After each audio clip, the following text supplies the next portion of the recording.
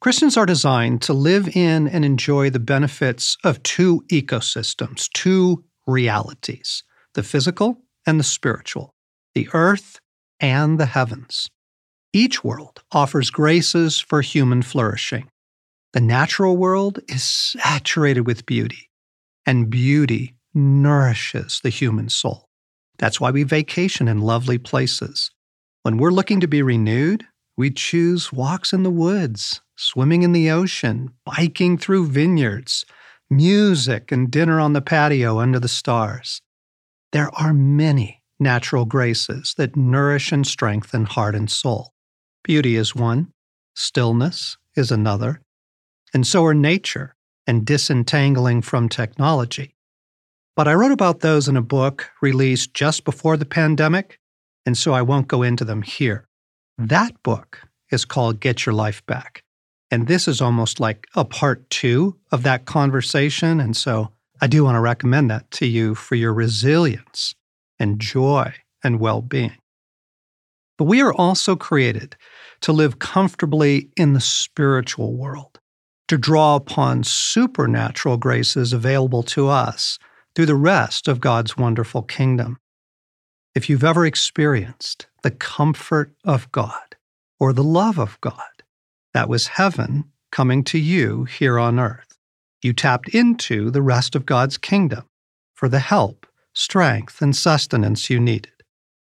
Prayer is reaching into the heavens for what we need. If you've had the joy of hearing Jesus speak to you, if he brings you scriptures, songs, things that stir your heart, that's the heavens coming into your natural world. You're tapping into the resources of God's kingdom. And friends, there is so much more to discover. For some reason right now, I'm thinking of penguins. Now I realize they aren't technically amphibians, but they move comfortably between two worlds. Like most mammals that live on land, they nest on land, they sleep on land, they mate on land, raise their chicks on land.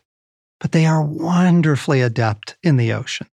Penguins are, in fact, awkward on land, but they are so graceful, even elegant, as they swim and dive in the water.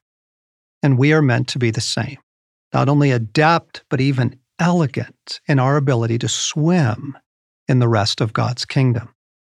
You see, our created nature is designed to live in two worlds, drawing our strength from two worlds.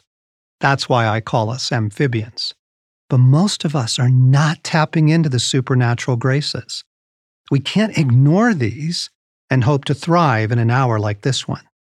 If you place a frog, a true amphibian, in a tank of water with no dry place to crawl onto, it will die. If you place it in a terrarium with no water, it will die. Amphibians need both realms to thrive. We cannot hope to find resilience while we ignore the provision God has for us in the fullness of his beautiful kingdom.